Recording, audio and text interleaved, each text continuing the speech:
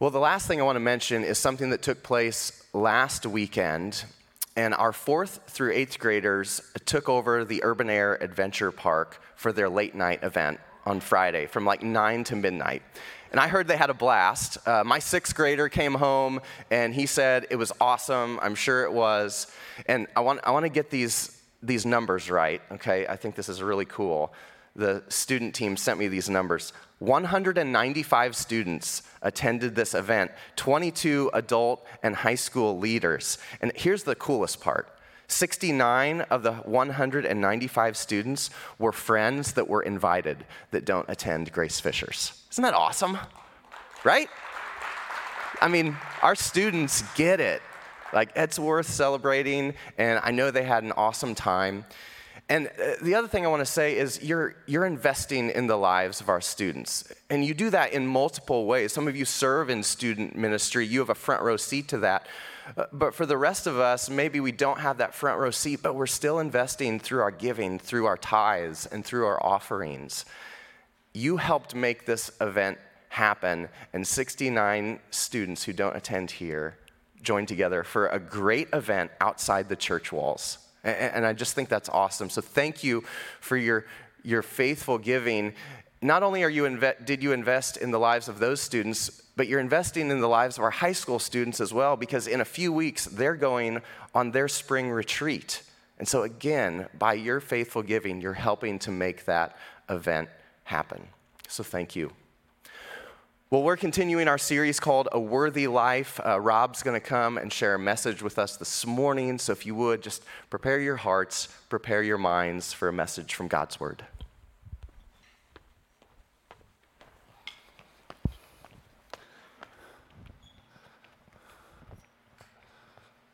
Thank you. So for over 40 years, I did events like that. The number of retreats and trips I was on, I can't keep count anymore. And there are some, now looking back over 40 years, there are some that stand out. So if they stand out with all the dozens and dozens I went to, there's a good reason why. I think of one, was on a middle school retreat, and I was in the cabin with the guys, kind of co-leading with some other leaders, and it was a Friday night, which means those kids had been in their clothes all day from early in the morning at school. We'd gotten up there by dinner. We'd had our evening session. And typically in the cabin where I'd be, I'd let the guys roughhouse and have some fun. And then it was time to kind of wind down. And if you don't help them wind down, they don't wind down. So we were winding down, and their teeth were brushed. And now it was time to get in their bunks, introduce one another, and then we were going to pray. And the middle school boy above me, jumped up into his bunk, and he took off his shoes, and he swung his feet down below, right by my face. Now, when I tell you it is a memorable retreat, and it stands out above all the others, oh boy. To this day, I remember how I felt. They reeked. It wasn't just stink, it was stinkage at another level. That poor boy didn't know, and I don't think any of the other boys in the room knew. Nobody cared but me, because it was swinging by my face.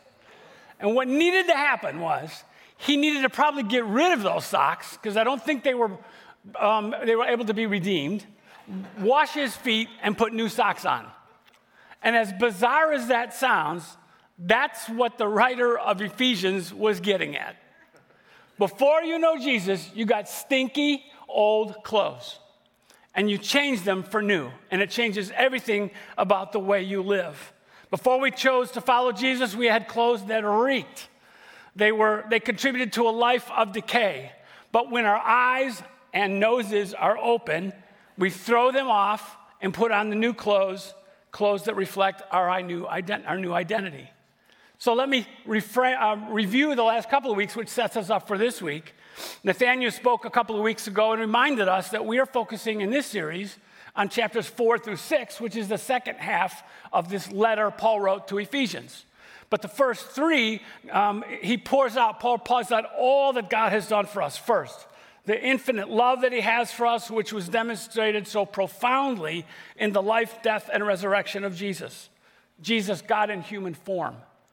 Creating a way for us that no matter who we are or what we've done, we get to know God and live for him for all of our days and into eternity, giving us a totally new, life-giving identity.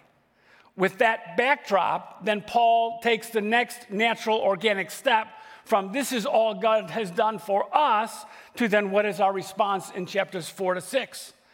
And Nathaniel reflected on how every follower of Jesus, no matter what season of life you're in, no matter where you work, where you live, where you go to school, etc., every single follower of Jesus now has a life filled with purpose as they live out their calling, which is basically to be imitators of Jesus. That new identity will shape every aspect of our lives because, as he said, our identity determines our activity. I'd like to do an expanded version of that statement, that truth, for our time today. The identity we embrace directs everything we think, say, and do. As followers of Jesus, we have a new identity described by Paul in Ephesians as he talks about clothing, to take off and put on clothing, which is exchanged for the old. And then Kevin followed up last week and reflected how important it was to make every effort for us to contribute to creating life-giving unity among one another. This requires constant effort because of where you store the butter. Now, if you were here last week, Kevin talked about how when he and Susie were first married, they had different ideas of where you stored butter. One was in the fridge and one was on the counter. And the giggles we heard last week and the response we heard last week was a wonderful reminder of how the simple truth is when you bring two people together, just two, the potential for differences is crazy. But when you add another person with more diverse backgrounds and tastes, etc., it can be all over the map. The potential for disagreements and disunity grows exponentially when you go beyond two. By the way, we store our butter in the cabinet. That's why we need to do all we can, because just two can disagree, let alone a congregation, all we can to be able to create an environment that has the unity of Christ, that will result in maturity and stability and love and spiritual growth. In fact, in Psalm 133, the writer describes it this way: "Oh, how good and pleasant it is when God's people live together in unity." With so much in our broken world, with life, with hateful, life-sucking things in our world, the psalmist reminds us about how beautiful unity is. It's actually how God wired us. It's what we are made to experience, peace and unity in all of our relationships. But sadly, we all know this. Our human nature gets in the way, and we find ourselves arguing about far more than where to store butter. But the psalmist goes on to compare unity to anointing oil that was costly and wonderfully fragrant, and also that was followed up by the image of fresh dew falling on the mountainside. Both of those images are wonderful. They evoke beautiful emotions for us. And isn't that what you and I would like to experience? A unity so profound, the aroma is pleasing to all around it, and it's refreshing dew to all those around us, let alone for us.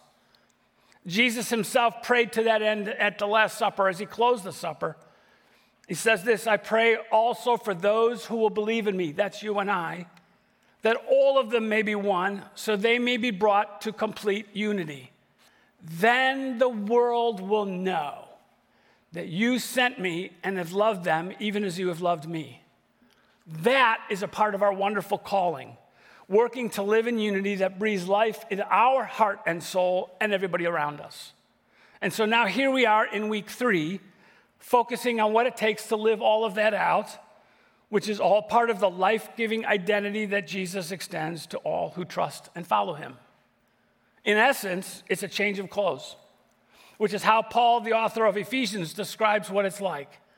And today, we're going to turn to Ephesians 4. We're going to read through Ephesians 4, 17 to 24. Follow on your app or the Bible here in the auditorium. In the seats in front of you, around you, would be page 897. Before I read that passage, though, I'd like to ask a question that we've all been asked or have asked someone at one time or another before heading out of the house. Are you really going to wear that? Parents often ask it of their children. Spouses often ask it in the amazement of the choice of apparel of their spouse no matter where they're going. And yes, I get that question often, deservedly so. I have zero fashion sense. I wanted straight-leg jeans in the 70s and not bell-bottoms. My brother chose for the fashion side. As we study this passage, though, and reference a few others that set us up for the question today, is this very simply: what are you going to wear today? The new clothes or the old? Follow along as I read. Ephesians 4:17, with the Lord's authority, I, this is Paul writing, say this: live no longer as the Gentiles do, for they are hopelessly confused. Their minds are full of darkness. They wander far from the life God gives because they have closed their minds and they've hardened their hearts against him. They have no sense of shame. They live for lustful pleasure and eagerly practice every kind of impurity. But that isn't what you learned about Christ. Since you have heard about Jesus and learned the truth that comes from him, throw off your old sinful nature and your former way of life, which is corrupted by lust and deception. Instead, let the Spirit renew your thoughts and attitudes. Put on your new nature, created to be like God, truly righteous and holy. Paul is writing this in the environment where there were two kinds of people in the minds of the Jewish people. There were Jews and non-Jews. And the non-Jews would have been described as Gentiles.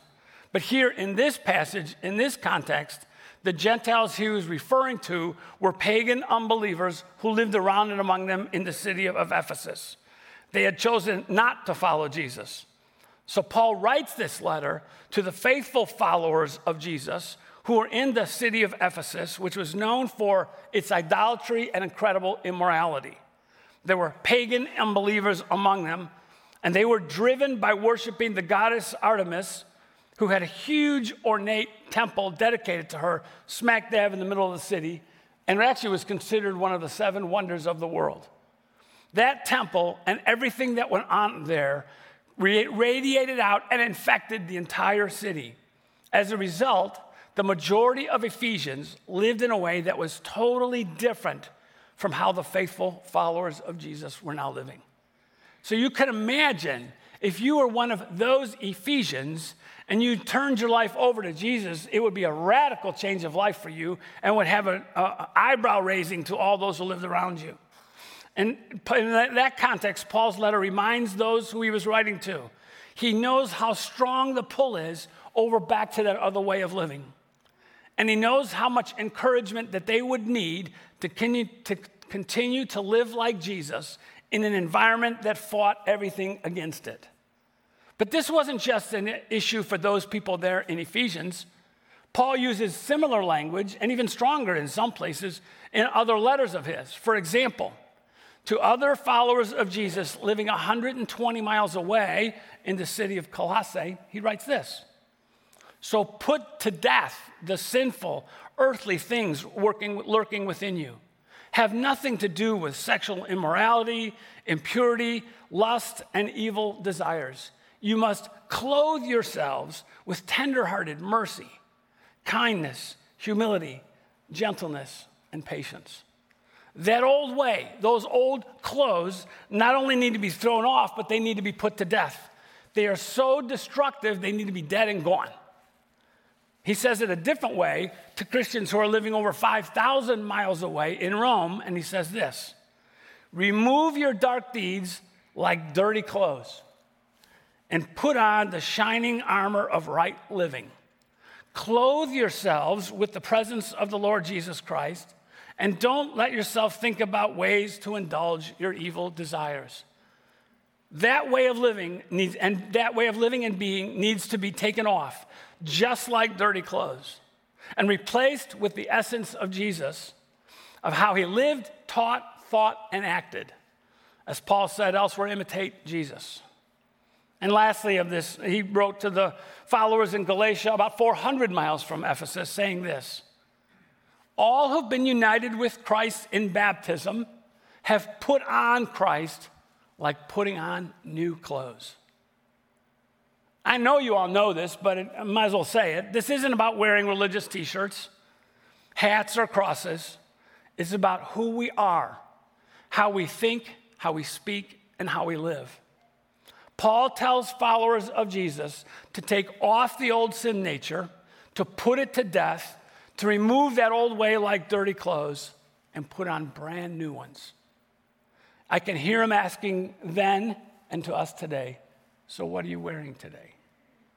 Though it's a theme throughout his writings, I want to simply go back to Ephesians 4 and focus here for the rest of the time.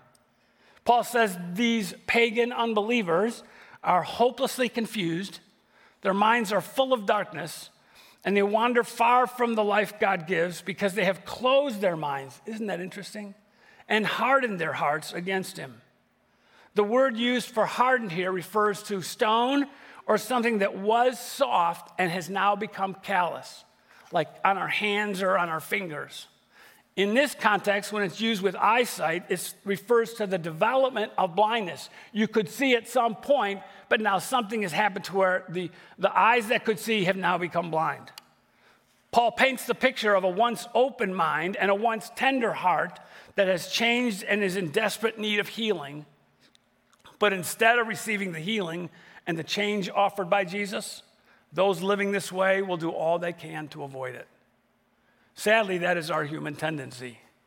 Rather than listen to the truth and to respond accordingly, the scriptures tell how people go to great lengths to twist the truth, to distort it, to reject it, and turn away from it, sadly, at our own peril. You can see a number of verses that reflect those statements in your app notes. It's how Paul describes those in Ephesus that continue to live apart from Jesus, wearing their original outfit, the clothes of that old way.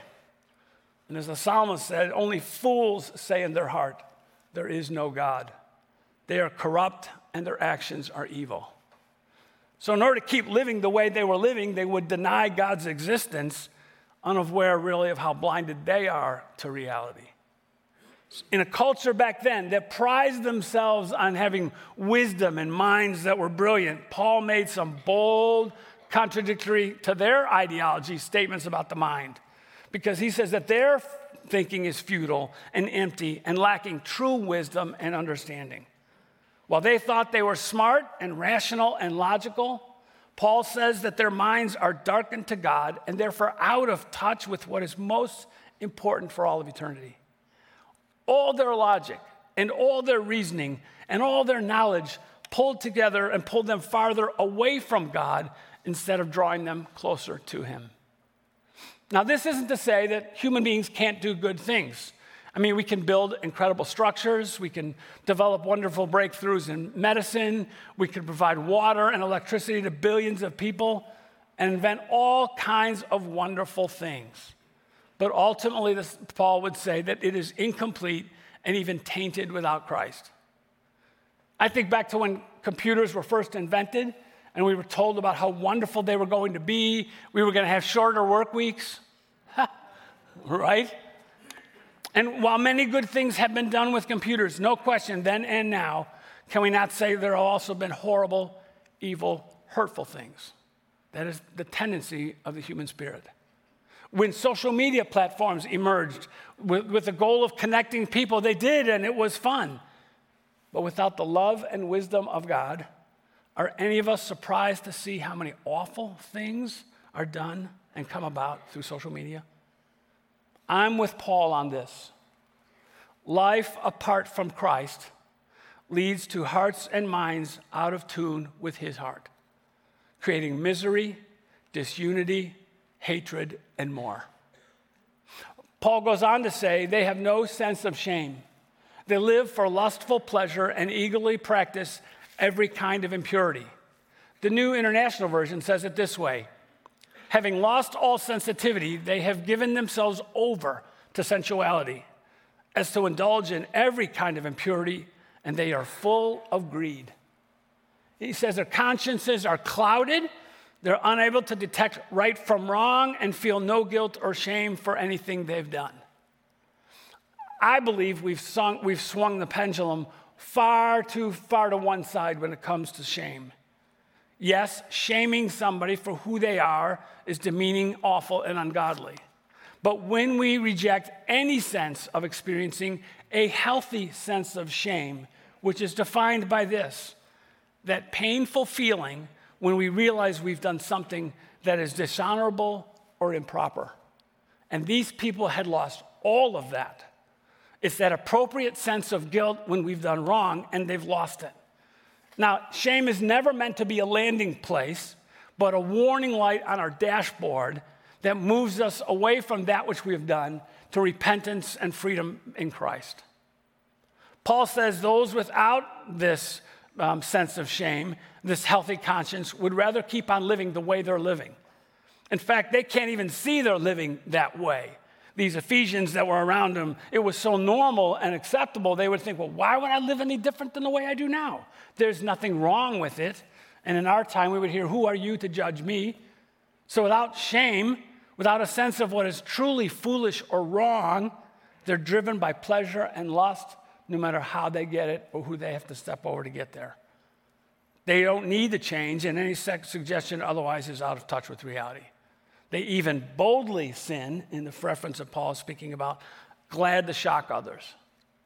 And it all comes from a greedy pursuit of pleasure, stepping on others to get what they want. Sadly, though sin promises the world, misery eventually follows.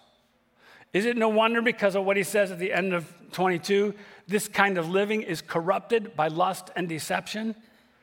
The word used there for corruption is that of decay, which has begun and needs to be stopped, or else it will continue. Years ago, we discovered that there was some water leaking into our basement, which is where my mother-in-law lived for years. And so, it was even her that said, I wonder if something's wrong with the front stoop. So I go out to the front stoop, put a level on it, and actually the stoop had sunk down to where now it was leveled back toward the house. So rainwater that hit the stoop would go to the house. So we contracted with someone to tear that all up and put stuff new, and I get a call from the contractor partway through the day. All the wood under the front door was rotted. It affected a couple of the ceiling joists in the basement, and so that decay had gone unnoticed by me. Whoever had built the house did not put flashing in there, and so thanks to a dear friend, he came over and helped me. We had to tear all that decayed wood out and rebuild everything. That's the image here of decay that was rotting. And so Paul says these Gentiles, these pagan unbelievers, are living a life of decay, much like my front stoop was going undetected to them. They were blind to it, but it was continuing to rot unless it was addressed. Now, if we stop here, it feels like there's just no hope. But Paul does shift the conversation. But all that crud, all those dirty clothes is not what you learned about Christ. It's not what they learned from Paul or any of the other disciples along the way. Paul had once lived selfishly, incredibly blind to what was really true, and though he was highly religious, it was out of touch with who God was. He had his heart and eyes opened by Jesus, and it changed him forever, and it's why he could say this with bold confidence. Throw off your old sinful nature. He did it. He knew why he had to do it. And your former way of life, which is corrupted by lust and deception. You can imagine Paul saying, that was me. I was even religious. And then I had to get rid of all of it. And I'm so glad I did. Instead, he says, let the Spirit renew your thoughts and your attitudes. Put on your new nature, created to be like God, truly righteous and holy. The tense Paul uses here is a decision that you make at one time, and it continues to last with you the rest of your life. So throw it all off and don't pick it back up again. It's what he did years earlier and is encouraging followers of Jesus to continue to do now. The writer of Hebrews uses a similar analogy. Therefore, since we are surrounded by a great cloud of witnesses, let us tear off the sin that so easily entangles. He's referencing hundreds of thousands of believers who've gone before us and remained followers of Jesus even in the most difficult of times. And in light of all God has done and what we know others have done who continue to follow him, let's get rid of anything that holds us back. Throw it off. Throw it away, dump it all, bounce it to the curb. The more you and I get to know and love and trust Jesus, the throwing off the old is inevitable. You compare the two and you go, why would I even want that?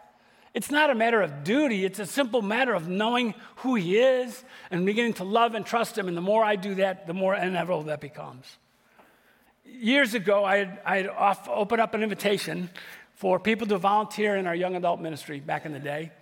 And a number of people came over to my house. We were going to have a meeting, talk about what that was like. And as one individual walked in, my wife leaned over to me and said, "What is he doing here?"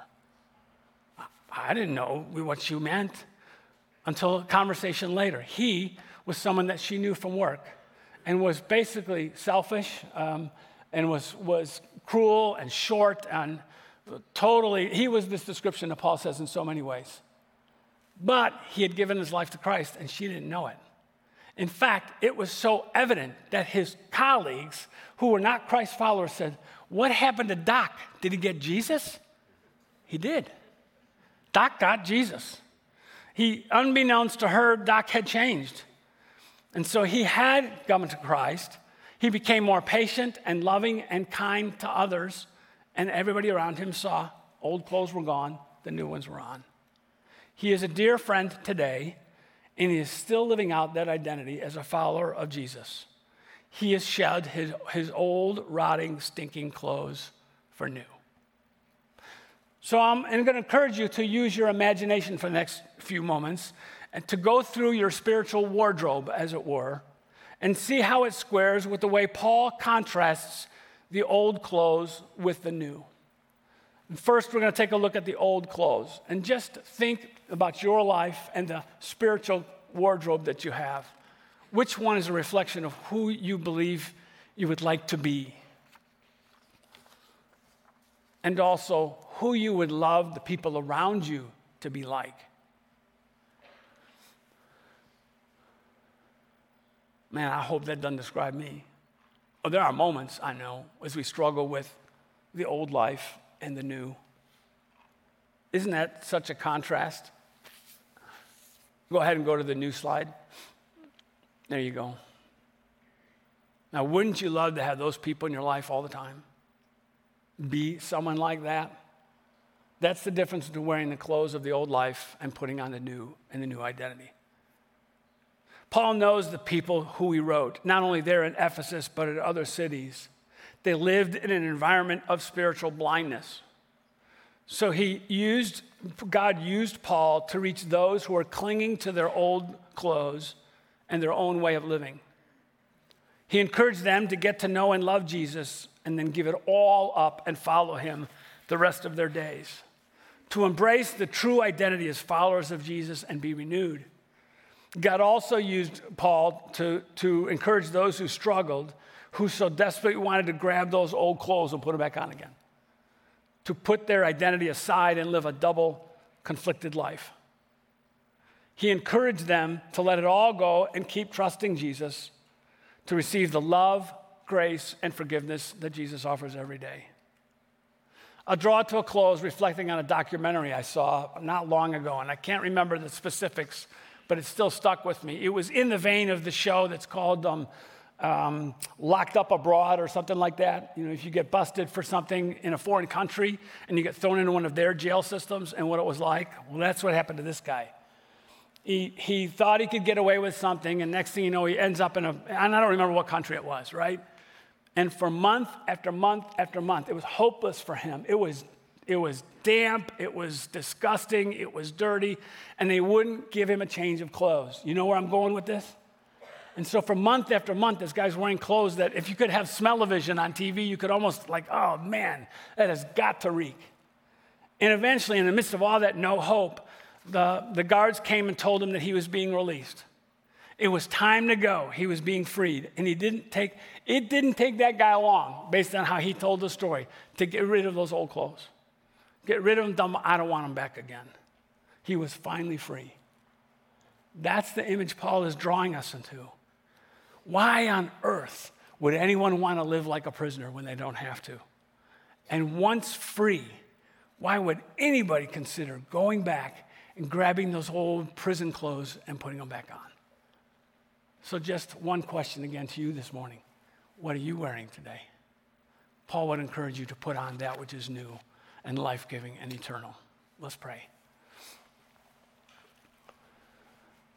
Father, what an image. I think of that middle school boy. Bless his heart. He didn't know. I didn't tell him. He was unaware of the stench of what he was wearing. I wonder how often those who are apart from Jesus, and even those of us who are, we go back and forth and grab the clothes, forget what you have called us to, a life-giving way of living.